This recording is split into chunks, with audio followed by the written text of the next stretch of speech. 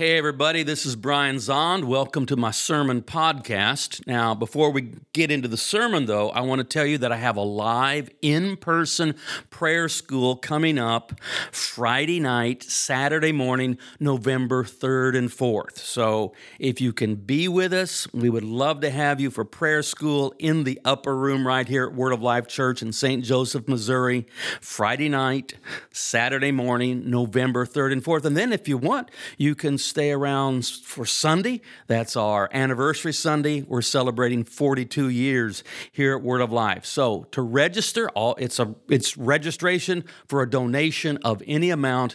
Go to wolc.com/prayer school for the in-person prayer school November 3rd and 4th. To open the sermon, I would like to read a passage from the preacher in Ecclesiastes. Ecclesiastes 3, verse 11. God has made everything beautiful in his time. Also, he has put eternity into man's heart, yet so that he cannot find out what God has done from the beginning to the end. This morning's sermon is entitled, Beautiful in Time. And Pastor Derek just shared that we have just returned from our Colorado Mountain Retreat, where we held our retreat at the High Peak Camp and Conference Center in Estes Park, Colorado, at the base of Long's Peak. I've summited Long's Peak 4 times. I've spent the last couple years there at camps and retreats. And Long's Peak has a look. Did you know that? Like Long's Peak is a mountain that has a look. Here's Long's Peak. Like Post Malone has a look. You know what I mean? Like, okay, Long's Peak has a look. What face tattoos are to Post Malone, the diamond face is to Long's Peak. Long's Peak has a look, and you can kind of see it there. You can see the diamond face. The face of Long's Peak makes this diamond, and it looks like, a traditional mountain with a sharp summit, a peak there at the top. It's a beautiful mountain. It's breathtaking. In person, it's just magnificent. But when we drove this week up to the Alpine Visitor Center in Rocky Mountain National Park, we took the dirt road, Fall River Road, and then we came down the paved road, Trail Ridge Road. And while we were in the car, Aaron pointed out to me, hey, look, there's Long's Peak from a different perspective. That's the same mountain from the other side. The summit doesn't look like a peak, but rather a large plateau, which it is. It's like the size of a couple football fields up there. It's pretty impressive. Same mountain, different perspectives. And this illustration of multifaceted perspectives has often been used to describe our own journey of discovering God. For many of us, we've experienced this. We grow up, and for much of our life, we have in essence, a certain perspective of God, maybe even widely accepted, the popular perspective of God. And then something in our life moves us, calls us. A catalyst moment happens where we go on a journey around the mountain. And it brings us to a different place in life where now we see God from a different perspective. And we start to understand God in a new way. Same God, different perspective. God does not change. Can I get an amen? But we journey through life and become aware that there is more than one understanding of God, who God is, what God is like, what God is doing, and what God has done. In fact, I might propose this morning that there are infinite facets of God to explore because God is infinite. This is what some people spend their life doing. And it's a beautiful journey, the journey of discovering God. This morning, I believe that the same is true of salvation. The salvation work of God is what I want to talk about this morning. And I believe there are multiple facets of salvation. In fact, we confess every Sunday before coming to the table of the Lord, the Apostles' Creed. And in the Creed, we confess, I believe in Jesus Christ, God's only Son, our Lord. He was conceived by the power of the Holy Spirit and born of the Virgin Mary. He suffered under Pontius Pilate. He was crucified, died, and was buried. He descended to the dead. On the third day, he rose again. He ascended into heaven and is seated at the right hand of the Father. He will come again to judge the living and the dead. Now, I believe in the life, death, and resurrection of Jesus, and I believe that in the life, death, and resurrection of Jesus, there is salvation. Can I get an amen? But how does the life, death, and resurrection of Jesus save the world? Depends on what side of the mountain you're on. Depends on how we look at it, how we talk about it, how we understand it. And it may change over the course of our life.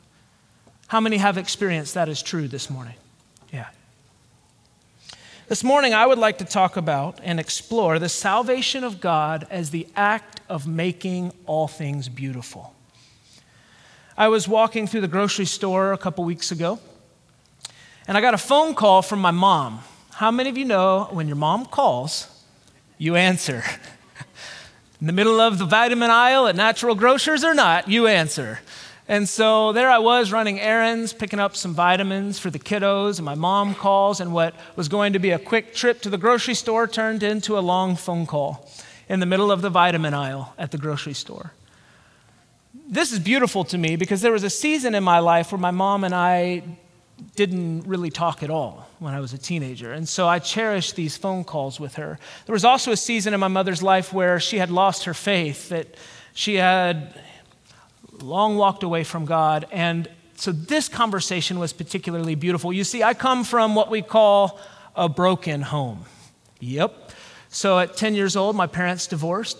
And beyond just my nuclear family, my mom and dad's divorce, my family is pretty unique and diverse in general. As I say, when you look at my family tree, it would be best to take the tree up out of the ground, turn it upside down, and look at the roots, because that would be a better description of what our family tree looks like. It's a bit complicated, confused, kind of messy, right?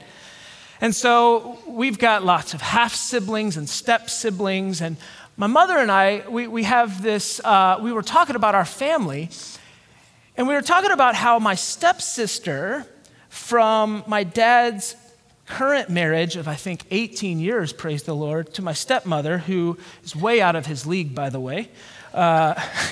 He married up. She's a saint. If you're listening, stepmom, I love you. And we were talking about, with my mom, how my stepsister from my dad's marriage comes over to her house with my sister and how she has the greatest time and just loves her as her own daughter. And then we began to talk about how our whole broken family has become so beautiful. That while there's a big, messy, long history to our family story, in the end now, it's beautiful, and how much we love and cherish everyone, despite the painful past.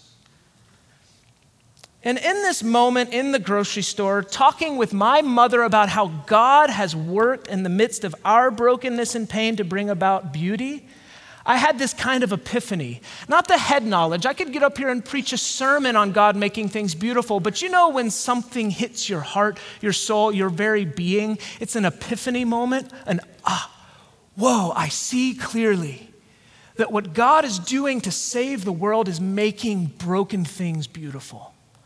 This is the essence of what God is up to in the work of salvation. It reminds me of kintsugi. Do you know kintsugi? The Japanese art of taking broken pottery, and instead of throwing the pottery out, the pottery is redeemed and restored and made beautiful. But the brokenness of that pottery is not disguised or covered over. In fact, it's enhanced with plaster laid in with gold leaf, so that now the pottery is different than it was before it was broken. But one could say now it is even more beautiful than it was before it experienced that broken moment. I think it's a good picture for us to keep in mind this morning as we talk about the salvation of God as making all things beautiful. At the center of our gospel, our good news, is the crucifixion of our Lord. And while the cross, we have many of them here, the cross there on the wall, the crucifixion here on the platform, the cross in the upper room, a lot of crosses in the upper room. The cross for us has become a symbol, a sign of beauty and grace. When we gaze upon the cross, we see something beautiful, something grace-filled. In fact, any jewelry store you walk into, in the U.S. at least, is bound to carry some form of jewelry that has a cross. We wear it as a sign of beauty and grace. But I want to say that the cross and crucifixion was absolutely grotesque. It was horrendous, abhorrent. The ugliness of the crucifixion and cross was used as a scare tactic by the Roman Empire to keep the people in check, to enforce their Pax Romana, the peace of Rome. In other words, hey folks, get in line or else. This is your end. And the crucifixion would always occur in a public space, usually on the busiest highway into the city, so that people would be reminded those who sin against the Roman Empire, who commit a crime, will be treated in this way, so get in line. The crucifixion reveals how ugly we can be when you think about it. That there is a system that perpetuates the public torture, humiliation, and execution of another human being. Despite how bad the crime may be, this brings a reality check for us on how far we as humans can fall from grace. In the dehumanizing act of crucifixion, even those who enact and enforce such a grotesque form of punishment in the name of a false peace are themselves dehumanized. I believe that it's to do such a thing to another human being, to strip them of their humanity, strips you of your humanity. And it's just ugly.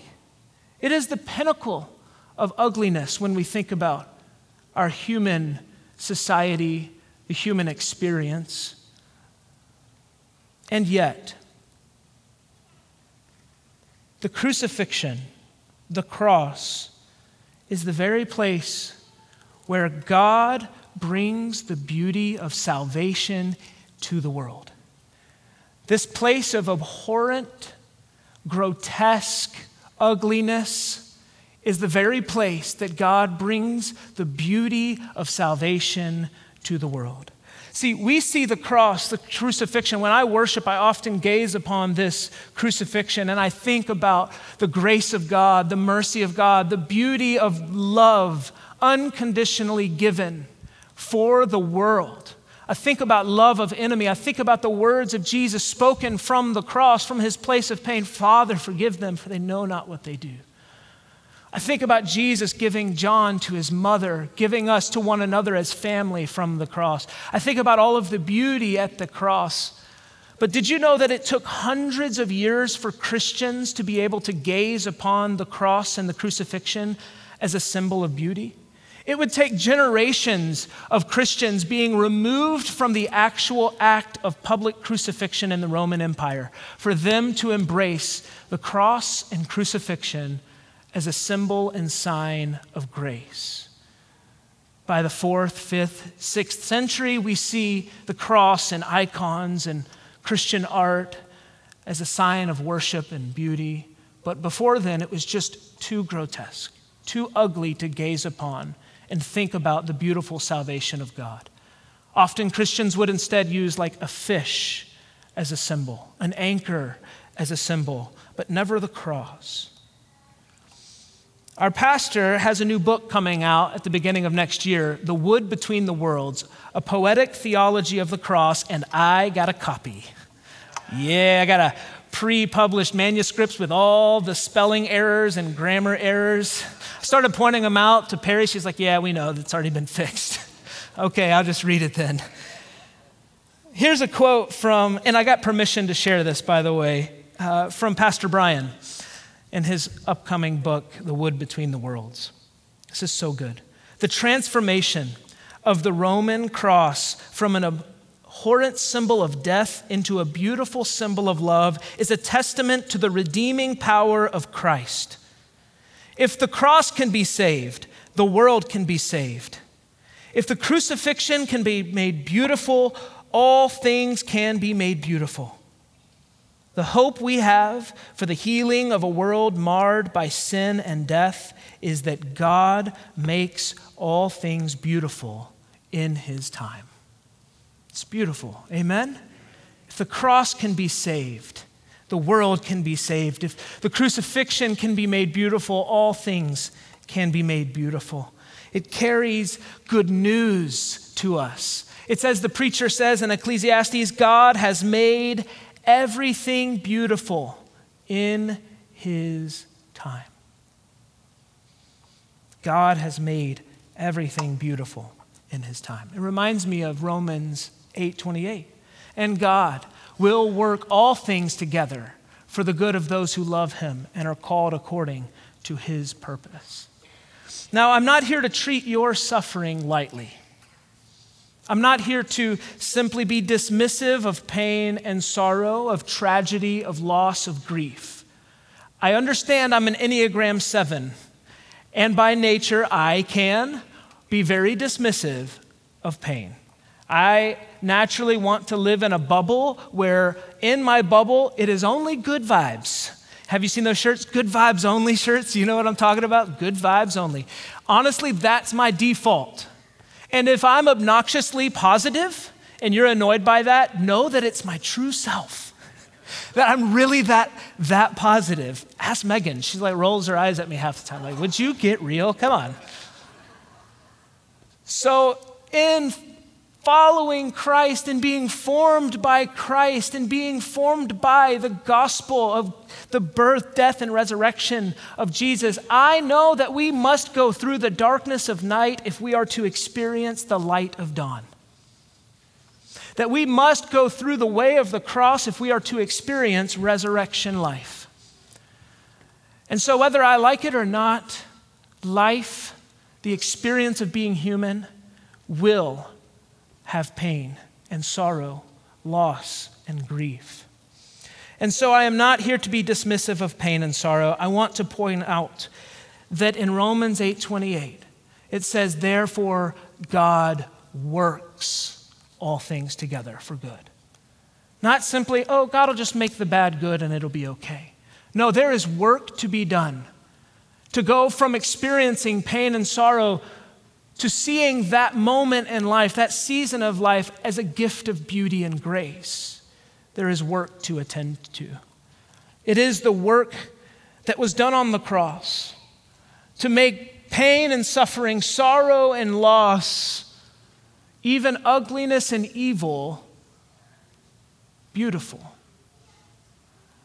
That the cross redeems our sin and now becomes not a place where the worst sins of humanity were sinned into the Son of God, but rather where the Son of God gifted us with unconditional forgiveness for those sins. It is the work of God to make all things work together for good. The work of the cross, the work of God entering our pain, our sorrow, the work of journeying through the darkness to arrive at the dawn. Amen. And this work takes time. As we journey through life with God, we are given the gift of time. Have you ever noticed that? That with time there comes healing? I think this is a gift from God. That as we look back at our season of pain and sorrow and loss, we often experience a gift of perspective. Maybe it wasn't all loss. Maybe there were some things to gain. In the loss of a loved one, my experience has been that there is the gift of memory, especially childhood memories. I lost my aunt not long ago, very early in life, to cancer, and I was very close with her. And in my adult life, I had moved to Missouri from Georgia, and being at her bedside as she took her last breath, my mind was flooded with childhood memories of joy. Have you experienced that before in losing a loved one? Your mind is flooded with memories you thought you had forgotten. And there they are, as real as they were the day you lived them. It's the gift in the midst of the loss. Or maybe you gain a new perspective in your grief of the person that you loved. And the things that you used to hold disdain against them for, you've now let them go, and you just cling to the gift that they were in your life. Or maybe you have a loved one, or you yourself are diagnosed with a life-threatening illness. And all of a sudden, you make the decision, I think it's time to retire. I'm tired of spending my life doing things that don't matter. And you start saying yes to every vacation and trip and phone call with the loved ones that you hold close. All of a sudden, you realize that life is a precious gift, more precious than you could have imagined. I've experienced this in my own family. And for me, I remember being 11 years old, a year after my parents divorced, and I had cried myself to sleep every night for a year. And at 11 years old, you wouldn't think you could experience pain and sorrow, but I was broken. This is my honest testimony. And there I was, I remember right where I was, laying in the top bunk of my bunk beds in my room, and I would cry and cry. And I cried. I said, God, I'm done. I was raised in the church. Just cried out, I'm done. Like Eugene Peterson writes in the Beatitudes, his translation, blessed are you when you're at the end of your rope. With less of you, there's more room for God and his work in your life. That was me. I was at the end of my rope, and I cried out, even as an 11-year-old, an authentic cry of sorrow. I'm done. I'm emotionally spent. I'm lost. I can't do this anymore. My mom was struggling with substance abuse. My dad had turned to work, just to work all the time. And I was left to raise my little sister, it felt like, at 11 years old. And I was just done. And it was in that moment that I experienced the gift of a tangible sense of the love of God. I felt like the love of God descended like a heavy, warm blanket on a cold winter night. And I heard the words of God whisper in my heart, I will never leave you or forsake you. And it is that moment, that beautiful moment, that has put me on the trajectory in life of faithfulness to Jesus no matter what. My life has been a response. Jesus said to me in that moment of pain, I will never leave you or forsake you. And my response for the rest of my life has been, Jesus, I will never leave you or forsake you. Now, have I failed? Yes, of course. But the journey continues. And my journey started in the place of pain and sorrow. And I thank God for it, which is so strange. I thank God for it. I used to regret it. I used to wish it away. And now in a strange embrace, I see God's work in my life to redeem my pain and sorrow and to make something beautiful happen. I want to close my sermon this morning by telling you another story. It's the story that inspired this sermon, the story of St. John of the Cross. He wrote several poems. In fact, he's the patron saint of Spanish poetry. He's considered by some to be Spain's greatest poet. And maybe most famously, he authored the book, The Dark Night of the Soul. I want to tell you how St. John of the Cross wrote his first published poem, the Spiritual Canticle. He was born in the 16th century. It seemed like a lot happened in the 16th century. A lot was going on. There was a lot of saints that we talk about during that time frame. He was a contemporary to St. Teresa of Avila, and I have to tell St. Teresa's story just a little bit to get to St. John's story. So are you ready for story time with Pastor Jacob? All right, here we go. It's kind of fun to learn new things. St. Teresa belonged to the Carmelite order. Now, the Carmelite order began some 300 years before in the 12th century with a group of hermits who lived in the caves and huts in the slopes of Mount Carmel. That's where the Carmelite order began, the life of simplicity. And now, 200 years later, at the time of St. Teresa, the Carmelite rule had changed. In fact, in the monasteries and convents that were a part of the Carmelite order, you would find hundreds of people living in these monasteries and convents. Silence and solitude was not practiced because there was no solitude.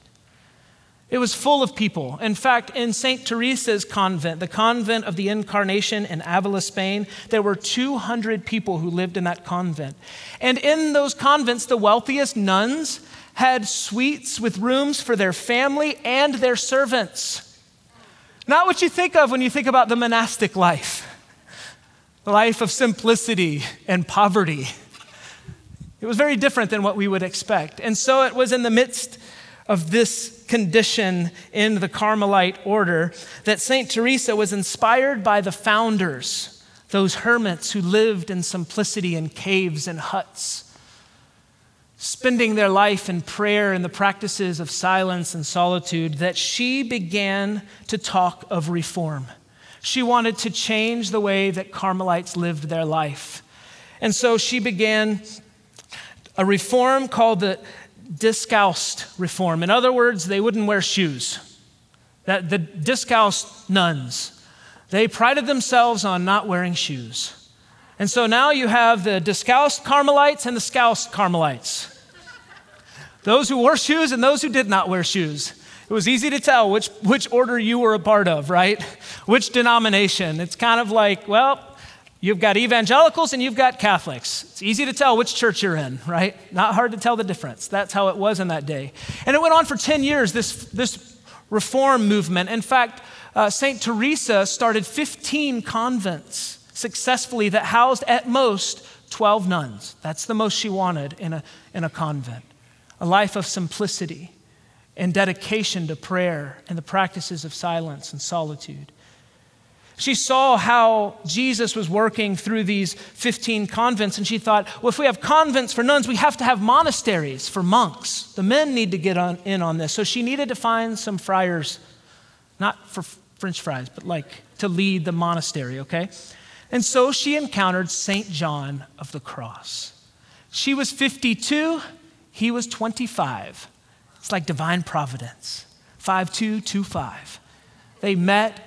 And they became companions for one another. And for 10 years, they led this reform movement until as the movement grew, so did disdain for their movement. And in that day, monasteries and monks and orders had their own judicial system. They even had their own armed police and prisons in the monasteries.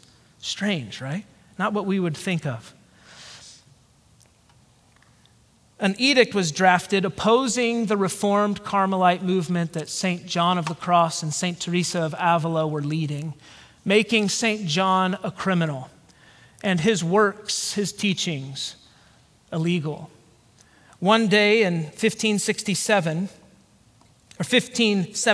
on December 2nd, during Advent, men broke into the residence of St. John of the Cross, bound him and blindfolded him, and took him south to Toledo, Spain, to a monastery where they beat him continuously, demanding that he recant his works within the Reform movement, that he take back his words, and that he renounce the Reformed movement. And of course, he said no. Over and over they beat him until they put him in prison with extreme abuse, deprivation. They only gave him water and bread and the occasional sardine to eat. For 2 months, they wouldn't let him bathe or change his clothes. They enacted what they called circular discipline, where monks would take turns flogging him. And then they put him in solitary confinement, in a cell that just had a slit in the wall for light and air. And there he spent 9 months in a monastery, abused in the church. St. John of the Cross suffered his dark night of the soul. And it's in that darkness and isolation, suffering injustice and illness and sickness in his body that he began to compose beautiful poetry. He had nothing to write with, so he would memorize it. His first poem, The Spiritual Canticle, is 40 stanzas long. It's essentially a short book. He memorized it day after day. He would write and memorize until a compassionate guard, one of the guards was compassionate enough to give him writing materials, would even take him out of his cell to see the sun every once in a while. St. John of the Cross then worked to loosen the screws of his door and escaped and used his bedding as a rope. It's like a medieval story of escape from the castle. He went down the road to a Reformed convent that held in secret, he found care and continued his work. But I just want to point out the birthplace of St. John of the Cross' greatest gift was in his place of greatest pain. It was in the place of isolation, injustice, sorrow, bodily sickness, that he was given the gift of poetry, that then he shared with the world. The good news of the cross of Christ is if the cross can be saved, the world can be saved. If the crucifixion can be made beautiful, all things can be made beautiful. I don't know what you're suffering now, but I want to invite you to live by faith. Not the faith that is a kind of power that you hold to do away with pain and sorrow, but the kind of faith where you can entrust your life, yourself, your pain, and your sorrow into the hands of Jesus. And let him work all things together for the good. Let him make all things beautiful in time. Amen? Would you stand on your feet with me? We are now going to come and receive communion. Jesus commands us as he offers the bread and the wine in that Last Supper that whenever we participate in this meal, that we should do so in remembrance of him. May this morning, as we receive communion, Holy Communion, may we remember, bring to our remembrance that Jesus' body was broken and blood was shed, that we might experience wholeness, healing, and new life. That we might remember that he is making all things beautiful in his time. Amen. We are going to confess our faith in the Apostles' Creed, confess our sins with a prayer of confession, receive absolution for our sins, and then we're going to come to the table of the Lord, and everyone is invited this morning to the table. Ushers will release you row by row, and you will come down front here, and someone will have a basket of bread, and they will say to you, the body of Christ broken for you, take a piece of the bread. Then another person will say, the blood of Christ shed for you, dip the bread in the cup, and participate in the life of Christ this morning. Let us confess our faith together. I believe in God, the Father Almighty, creator of heaven and earth. I believe in Jesus Christ, his only Son, our Lord. He was conceived by the power of the Holy Spirit and born of the Virgin Mary. He suffered under Pontius Pilate, was crucified, died, and was buried. He descended to the dead. On the third day, he rose again. He ascended into heaven and is seated at the right hand of the Father. He will come again to judge the living and the dead. I believe in the Holy Spirit, the Holy Catholic Church, the communion of saints, the forgiveness of sins, the resurrection of the body, and the life everlasting. Amen. Now let us confess our sins together. Most merciful God, we confess that we have sinned against you in thought, word, and deed, by what we have done and by what we have left undone. We have not loved you with our whole heart. We have not loved our neighbors as ourselves. We are truly sorry and we humbly repent. For the sake of your Son, Jesus Christ, have mercy on us and forgive us, that we may delight in your will and walk in your ways to the glory of your name. Amen. And God is gracious to all who confess their sins and in humility ask for mercy. In the name of Jesus Christ, I say to you, your sins are forgiven. And this is the table not of the church, but of the Lord. And it is made ready for those who love him and for those who want to love him more. So come, you who have much faith and you who have little. You who have been here often and you who have not been here long. You who have tried to follow and you who have failed, come. For it is the Lord who invites you. It is his will that those who want him should meet him here. The body of Christ broken for you and the blood of Christ shed for you. Amen.